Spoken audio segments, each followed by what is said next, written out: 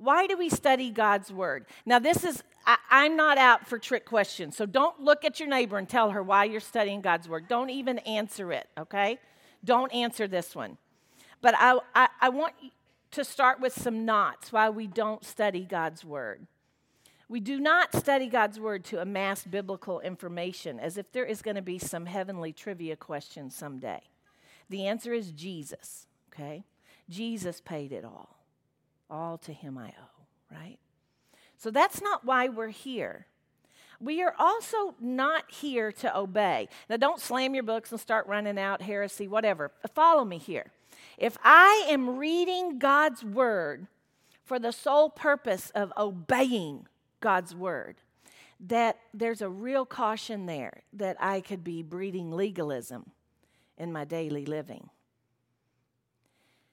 There is another reason, the only reason why I study God's Word. I study God's Word to meet the pilot, to know the author. So that's why I want to open His Word, because I want to know Him. Because to know Him is to love Him. To love Him is to obey Him. And to obey Him is to live as Jesus did. Now, I didn't make up this progression. I got it straight from God's Word. Listen to 1 John 2, 3 and 6. By the way, I will always give you more scripture on your handout than what we'll read here aloud. And a note-taking tip, if you just put a little check mark by one that we read together and you wanted to go back and read the other ones, you'd have a head start. It wouldn't hurt any of us to read one more than once, but you understand what I'm saying. All right? So 1 John, and I'll also always have them up here. Any scripture that I use, so you won't be trying to manipulate notes in a Bible and everything else on a lap, which is where you're going to be lap learners here starting next week, okay? All right, 1 John 2, 3 through 6, and we can be sure that we know Him if we obey His commandments. If someone claims, I know God, but doesn't obey God's commandments, that person's a liar and is not living in the truth. Wow, that's a little harsh, but God said that. But those who obey God's word truly show how completely they love Him.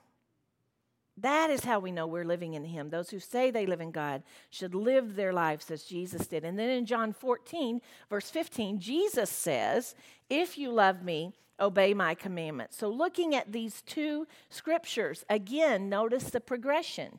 To know Him is to love Him. And to love Him is to obey Him. And to obey Him is to live as Jesus did. So this is why I study God's word, to know God. There are different approaches to Bible study. The airplane ride versus the I Met the Pilot. And I want to be in the I Met the Pilot camp. As we study Elijah, my prayer for all of us, me and for you, is that we will all know God in new and deeper ways. How do we study God's Word? The first way is intentionally. Ready, again, not just for the airplane ride, not just to check off I did my 20 minutes today in this first week. Lord help us all. It's 5 days. You got to get them in, right? It's not that. It's to meet the pilot. Not just to complete the assignment, but truly to meet God.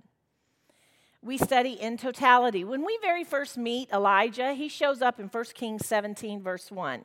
This is the first time he's mentioned in Scripture. Now Elijah, who was from Tishbe in Gilead, told King Ahab, as surely as the Lord, the God of Israel, lives, the God whom I worship and serve, there'll be no dew or rain during the next few years unless I give the word. But we must study it in totality, which really means in context. So we're going to start at the beginning. Actually, before the beginning. This is before the beginning, and we're going to get all the way up to Elijah. This will be the fastest biblical history you've had in 2 minutes or less. Are you ready? So before anything, before there was time, there was God, God the Father, God the Son, and God the Holy Spirit. And they decided to create, and they created everything and everyone that there is. And in that creation, it included creating man and woman, and they gave them free choice, which is what allows us to choose to love God, right? But it is also what allows us to choose to sin, to not follow God, to do our own thing, to not be obedient to God. Well, sin just got worse and worse, more and more rampant, and God chose a man named Noah to preserve humankind and the animal kingdom as well. And you've probably heard about this with the ark and the flood. Well, after Noah, God promises to never destroy the world again by flood and gives us the sign of the rainbow. That's God's promise to us, that he will never do that again. Then God chooses a man named Abraham to be the spiritual and physical father of Israel, his chosen people. God promises Abraham and Isaac a son. This is perhaps the most famous story of the two together, Abraham and Isaac. God always delivers on his promise. His word is always good, always true.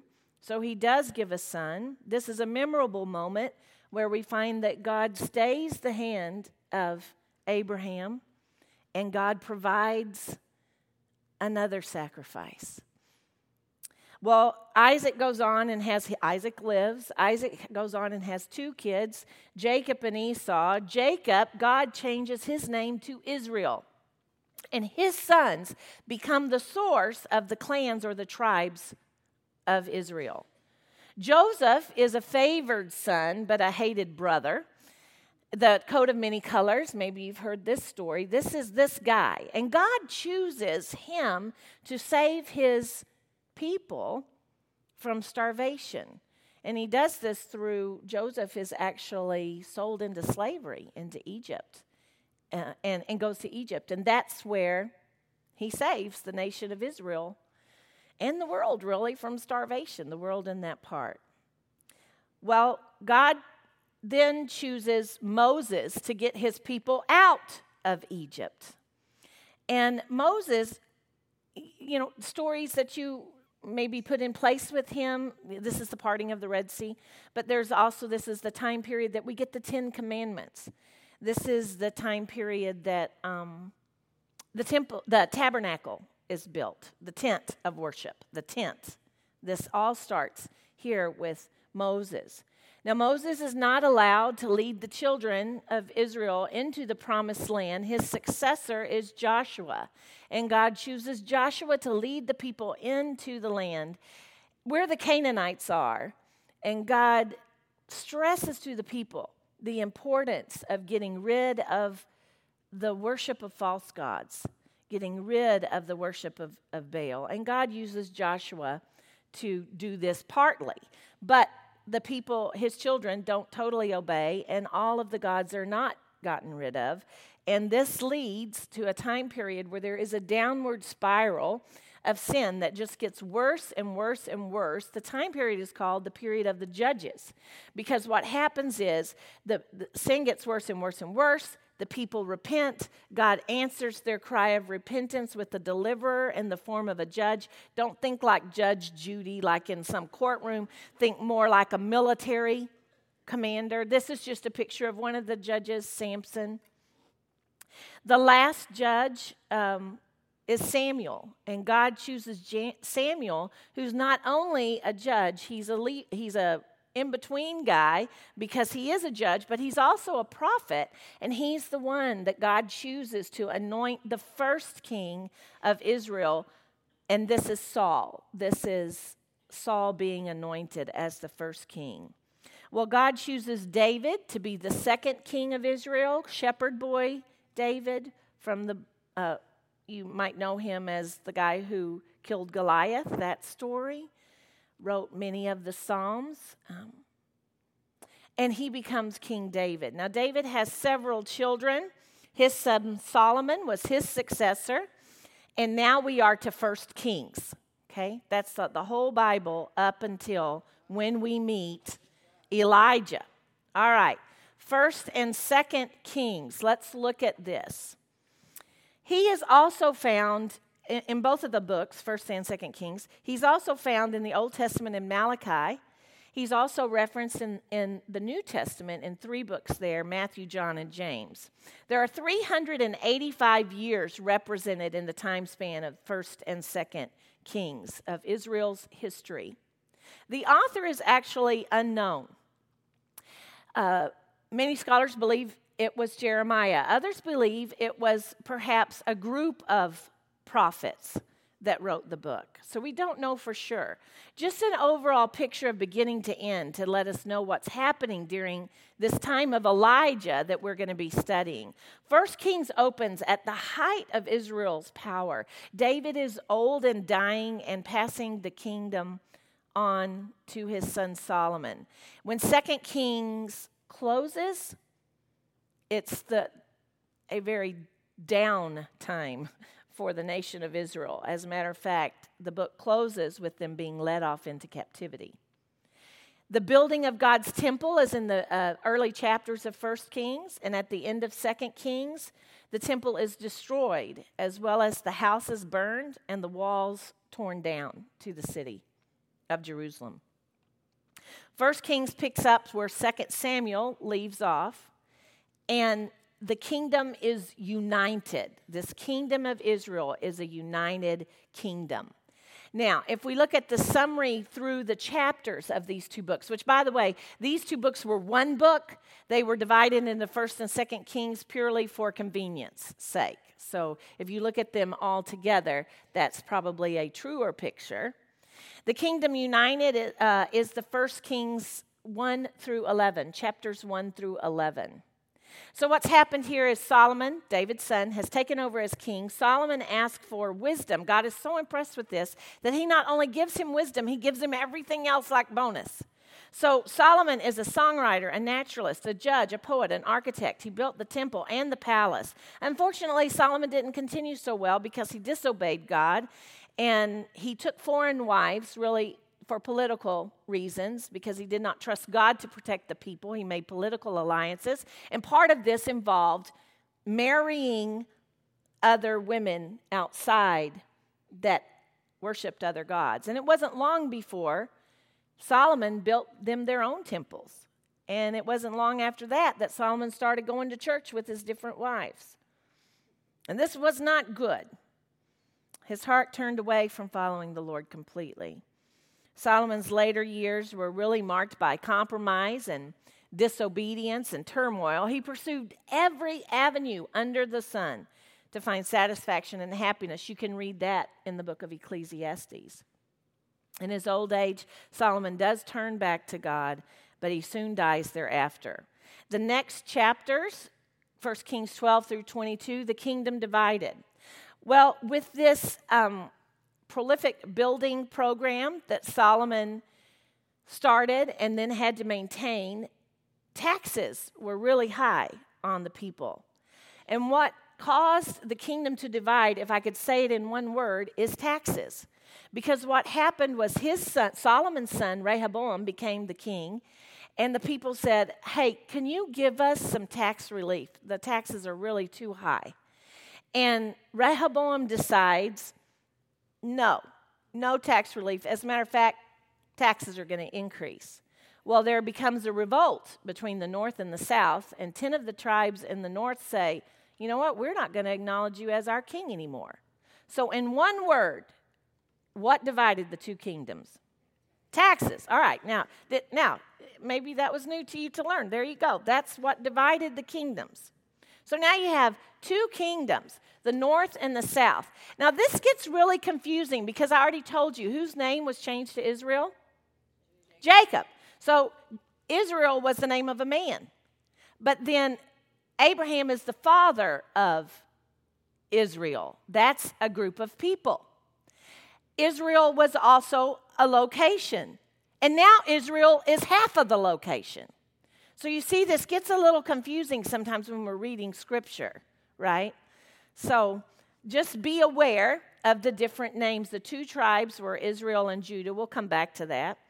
The last part of the 1st and 2nd Kings summary is really the whole book of 2nd Kings, and that is when the kingdom was destroyed.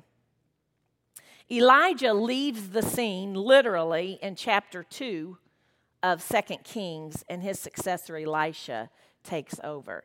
A quick comparison of the north and the south, just to help you keep the kingdom straight in your mind, especially if you're wanting to read through 1st and 2nd Kings. This might be helpful to you.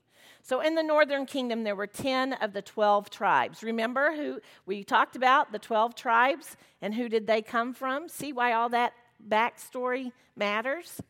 So these are the 12 tribes, and 10 of them are now in the northern kingdom. It's referred to by 3 different names. Israel, you saw that on the map. Ephraim, that's because Ephraim was the name of the clan that kind of led the revolt against bowing to Rehoboam, acknowledging him as their king. And Samaria, that became the capital of the north. So sometimes the whole area is referred to as Samaria. There are 209 years in the northern kingdom. 20 kings ruled. All were evil in the sight of the Lord. And the first king of the north was Jeroboam, not to be confused with Rehoboam. I know, that's horrible, isn't it? What ended the northern kingdom? The Assyrians. The Assyrians came in, conquered Israel, just meaning the northern kingdom now, not the whole thing, right? So now I'm using Israel as just talking about the northern kingdom.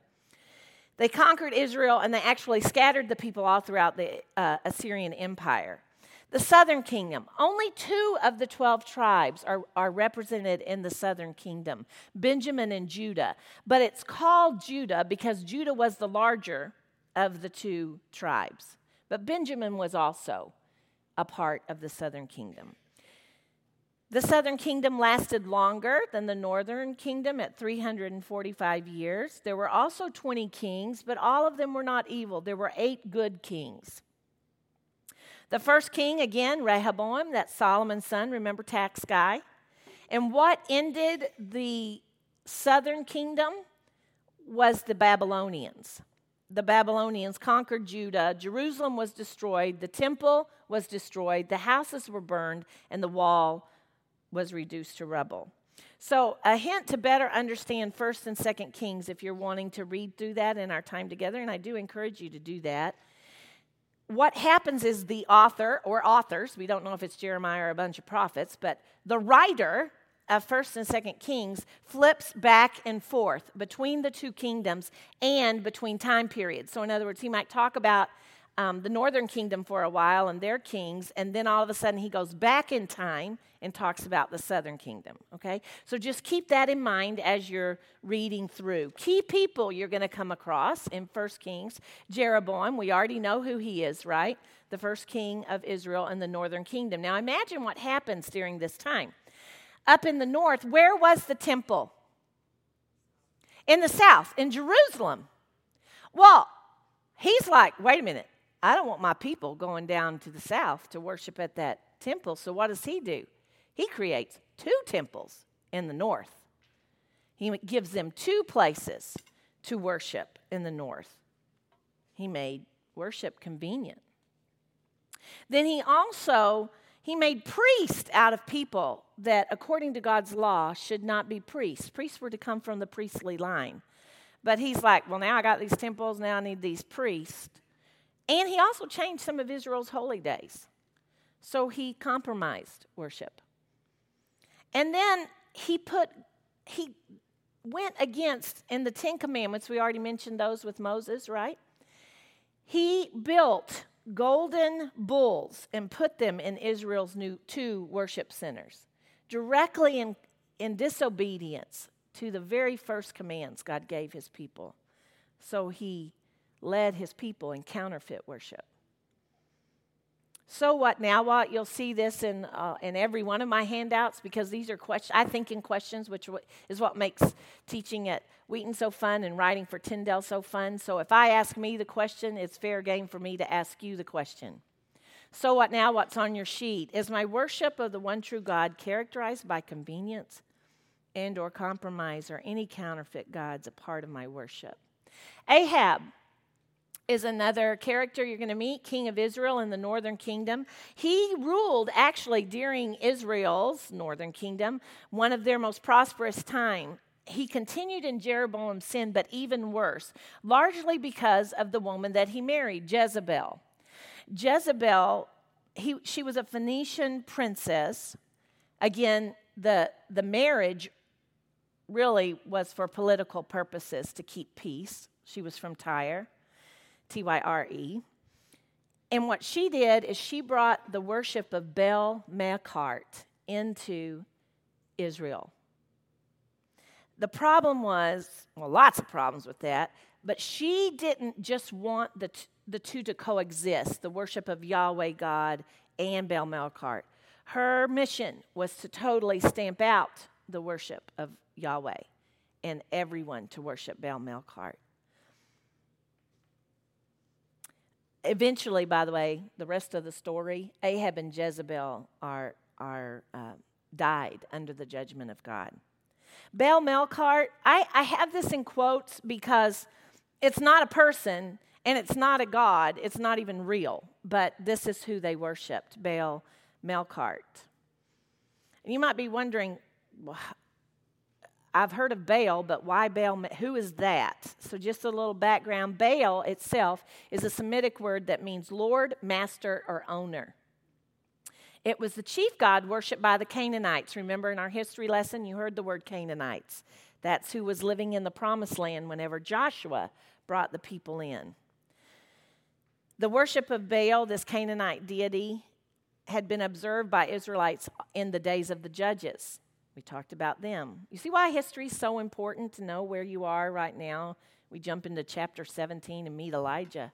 There's so much more, right?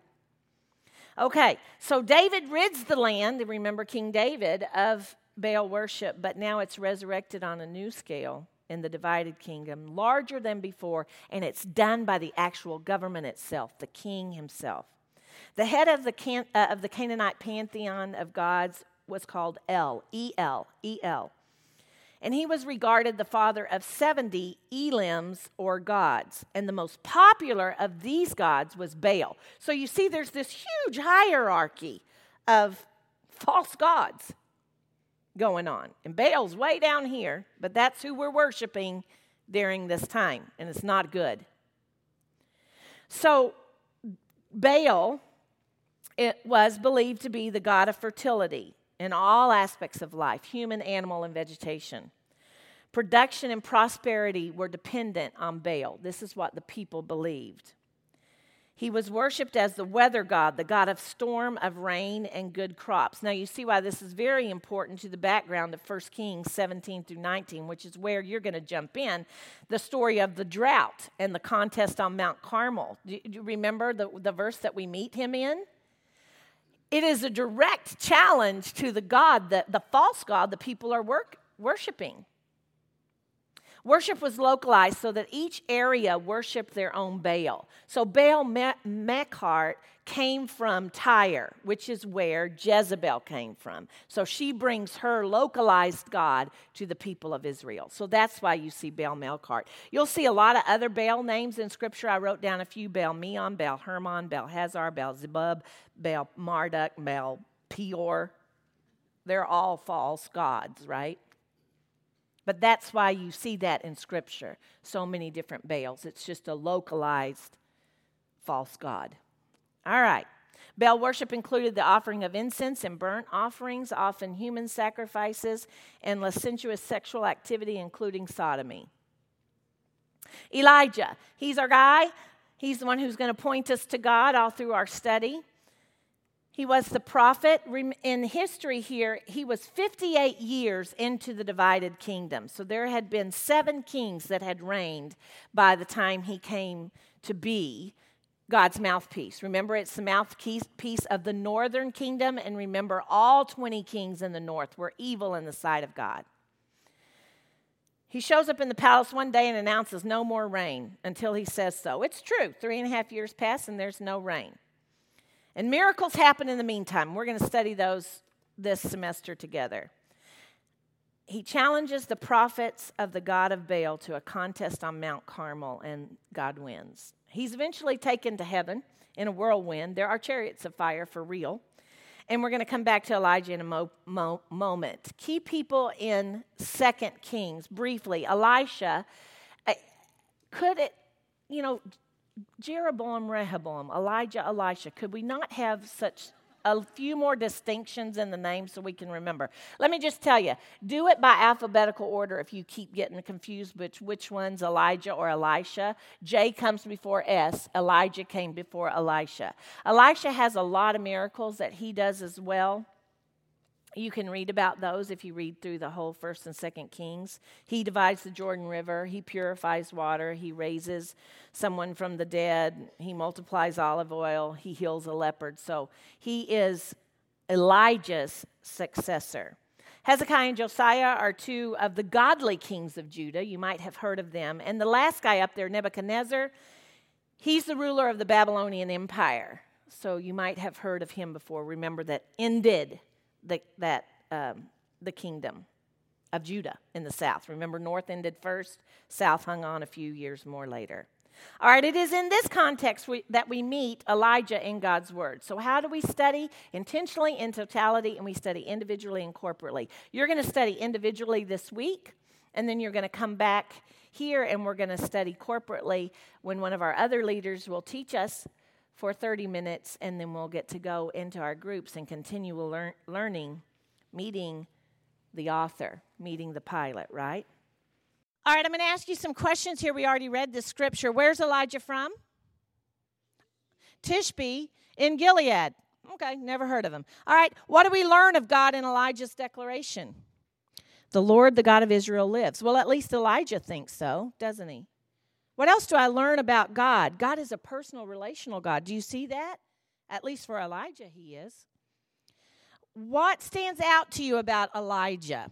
A particular character trait, a first impression. We're meeting him right here. What stands out to you? Courage. Anybody else think of a word? He worshiped God.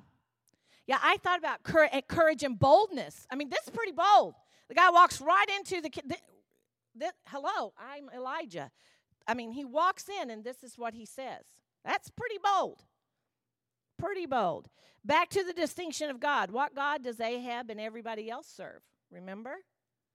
Everybody else serves Baal, Mekart. And here is this one guy standing there declaring, as surely as the Lord, the God of Israel lives, the God whom I worship and serve. Wow. All right. And then, again, this begins the challenge, right? And then we'll see it played out on Mount Carmel. All right, Elijah, quickly. I have to give this back to Gayla at 5 till because she wants to pray and give you more announcements. So I'm going to quit in 10 minutes. Elijah, his name, it actually means my God is Yahweh. Wow, think about that. He walks in, and anytime anybody knows who he is, he's declaring his God with his very name. Nothing is mentioned about his parents, no ancestry, but I assume they're godly if they're the ones who named him. But we don't really know anything about his ancestry, his training, or his early life. Who in the New Testament, by the way, is considered Elijah's counterpart? Anybody? I hear it very quietly. John the Baptist. Elijah's name was a standing declaration of his faith. So what now what? Do others know what I worship and serve God and how? Who and what is my God? And you'll hear more about this in later teaching. Ancestry home. We already said the Tishbite, who was the settlers of Gilead. In other words, by the way, he is referred to this so many times. How many times? 6 times, Elijah the Tishbite. So it's there for a reason. And you know what I find so interesting? I think the reason is so that we know that he's not on Israel's who's who list.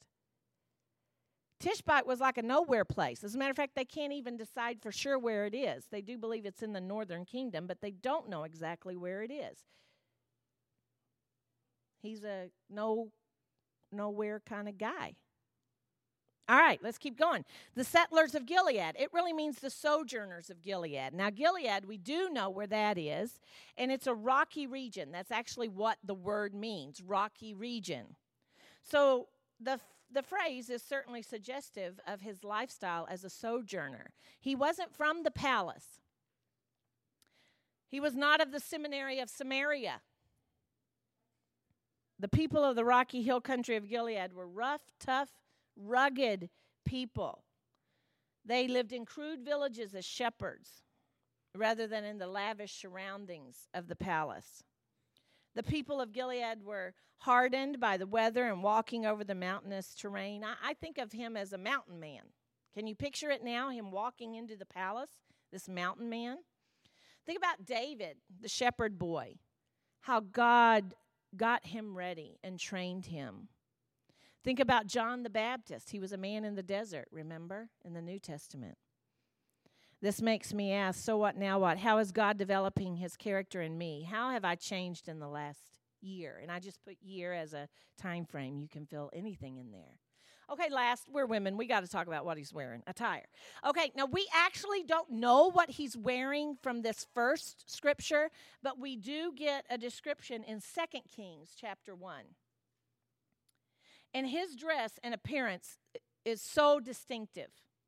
It's a garment of black camel's hair girded with a leather belt about his waist to hold in his garment for freer movement. And this actually becomes the official dress of the prophet. Did you know that in Zechariah? It's in striking contrast to the affluent inhabitants of Samaria, especially the Baal priest, who were believed to have worn white linen gowns, high-pointed bonnets, and lived on the delicacies of the palace. Now, do you see the picture clearly of this verse when we meet him? When he walks into the before he even walks into the palace, he's walking down the street and everybody's going, who is this guy, right? And then he walks in and his name declares who he is, and his dress declares who he is. His dress, his lifestyle, his name all demonstrate his separation and devotion to the Lord. The so what, now what's on your handout. Sorry if you're listening online. I'm going to stop reading those so I can get more in. Opening and closing statements.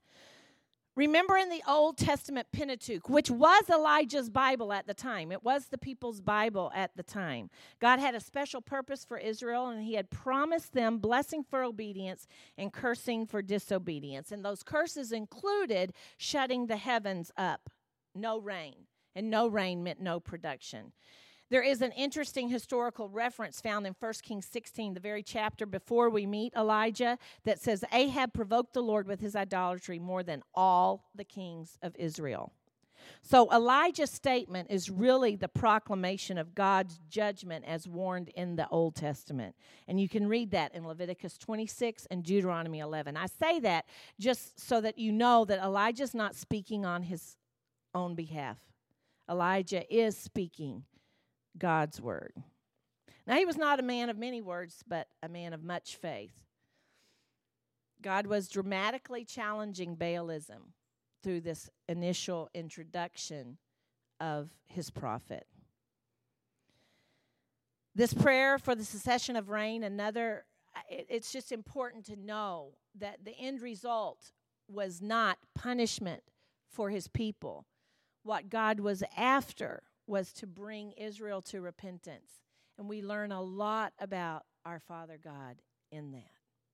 That was the purpose, to bring his people back to worshiping him. And you'll see this as we study. This is who God is, still today, drawing his people to himself. So what, now what on your handout? Now you might be thinking, well, I wish I were like Elijah. I'm just not. He was chosen by God, a prophet, for crying out loud. I'm not like him. Right now you might be thinking, I'm not even sure why I signed up for this Bible study. I'm not like Elijah.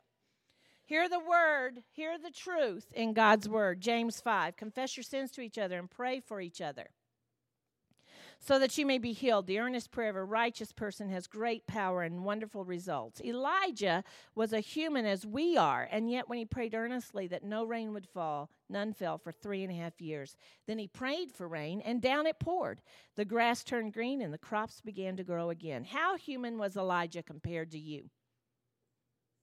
The same. Wow. When we read about these guys in the Bible and the women, we want so very much to believe such people are inherently different, because I think it soothes our consciences. It almost gives us an excuse, right, to be mediocre. Well, that's blown right out of the water right here. That's just not true. Now, he's a guy just like us. He doesn't have any innate super-duper qualities. It wasn't in the absence of personal weakness, temptation, failure, or even fear. You're going to see all of that in Elijah's life. It's never seeing the difficulties that prevent faithful action. It's failing to see the resources of our Lord God. It's the failure to live by faith and stay focused on the Lord. And Elijah's going to point us to God in that very way. There is a mentality that can creep in that says we must have money, reputation, position, be from the right place. Fill in the blank. I must have blank to really count for God. And Elijah had none of these, right? From a nowhere place. We don't know his mom and dad. Elijah is God's commentary against the excuses and fears that can so often paralyze us. All right, so what on your handout? James 5. What's the one word, a spiritual discipline, that's repeated 3 times in this passage? Hurry, I got to tell you about it in 2 minutes. Prayer. Prayer is the context of this New Testament passage where Elijah is mentioned, and that's what you're going to study the first week, is prayer. Now, I don't know how your prayer life looks, but maybe every now and then, does it look like this? Not surprising, God's Word has a lot to say about prayer. 650 prayers included in God's Word. The Lord's Prayer is one of them, not to be rotely said, but to understood in principle. We're going to look at that in our last minutes. The Psalms is a beautiful book full of prayers, much of them written by King David. The prayers of Paul is not just an Old Testament thing. In the New Testament, all of Paul's letter, but Titus includes at least one prayer, and there are other prayers all throughout the Bible. Jesus in prayer. Over 12 specific prayers are recorded that Jesus prayed. He also taught in parables and teachings. We're going to look at one of those. He had a practice of solitary prayer, praying alone. And he seems to intensify his prayer times around key events. The most encouraging word probably, maybe, is intercession is what he does now. Check out Hebrews 7:25.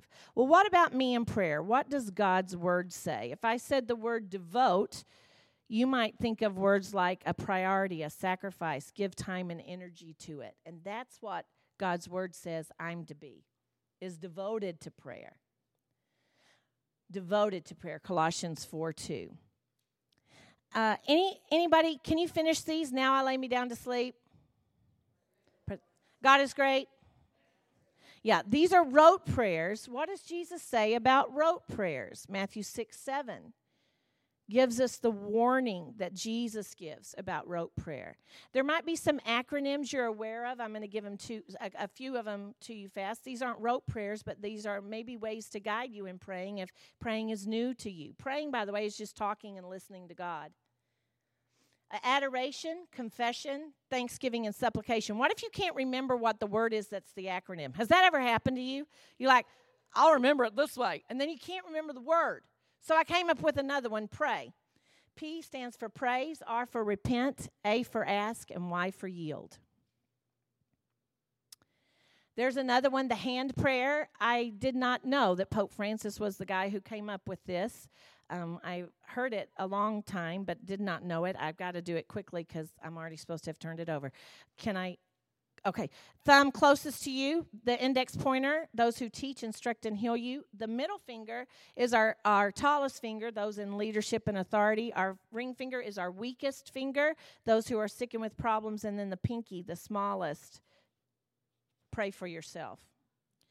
We're not the only ones who want to know how to pray. The disciples asked Jesus, how do we pray? And he gave us the Lord's Prayer. And it is fine to say the Lord's Prayer and say it together. But I want to encourage you to see the principles behind it. And that's how we're going to close. I'm just going to give you the blanks to fill in. The scriptures where I get these principles come not just from the Lord's Prayer, but I also found them in other parts of Scripture. And those are all on your handout for you. So Jesus says, pray like this. Our Father in heaven, may your name be honored. The principle, may I know not only who you are, but know you. May I have an intimate relationship with you.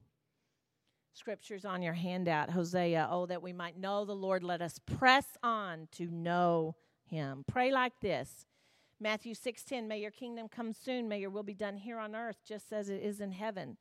What's the principle there? May I have an eternal perspective as I seek you, as I seek your will and obey your ways. If you want to look and see how it is, when you're praying that, your will be done in earth as it is in heaven. You want to know how God's will is done in heaven? Look at Psalms 103:20. They're all like sitting there waiting for the command. God says it. They're like, I got it. I'm on it. That's what's happening in heaven. You read it yourself. Pray like this, Matthew 6:11. Give us our food for today. May my needs be met, and may I acknowledge and thank you as my provider. Beautiful passage in Matthew 6 where he talks about the birds and the lilies and the inline. Your heavenly Father already knows all your needs, and he will give you all you need from day to day if you live for him and make the kingdom of God your primary concern. Forgive us our sins. The principle there, may my life be filled with forgiveness. May I receive God's forgiveness. May I extend forgiveness. And may I accept others' forgiveness. That's the principle. And again, you can read those scriptures on your own. And don't let us yield to temptation, but deliver us from the evil one. The principle there, may I seek your guidance and strength as I face the temptations of this day. 1 Corinthians 10:13 is on your handout for you. Ephesians 6 is what you'll be studying next semester, the armor of God. The last one, for yours is the kingdom and the power and the glory forever. Amen. May I bring you glory today. Whatever you eat or drink or whatever you do, you must do it all for the glory of God. And at the end of our book, Revelation 4 tells us about our great God, who he is. You are worthy, O Lord our God, to receive glory and honor and power. So what, now what? You can read those on your handout there. I do want to point out there's a really wonderful news of who's praying for you now. The Holy Spirit is praying for you now, especially whenever your prayers might look like that slide I showed. That's a beautiful promise. Star that one. Look it up on your own later. So what now? What is it I'm most in need of from God? The last one on there, Hebrews 4:16.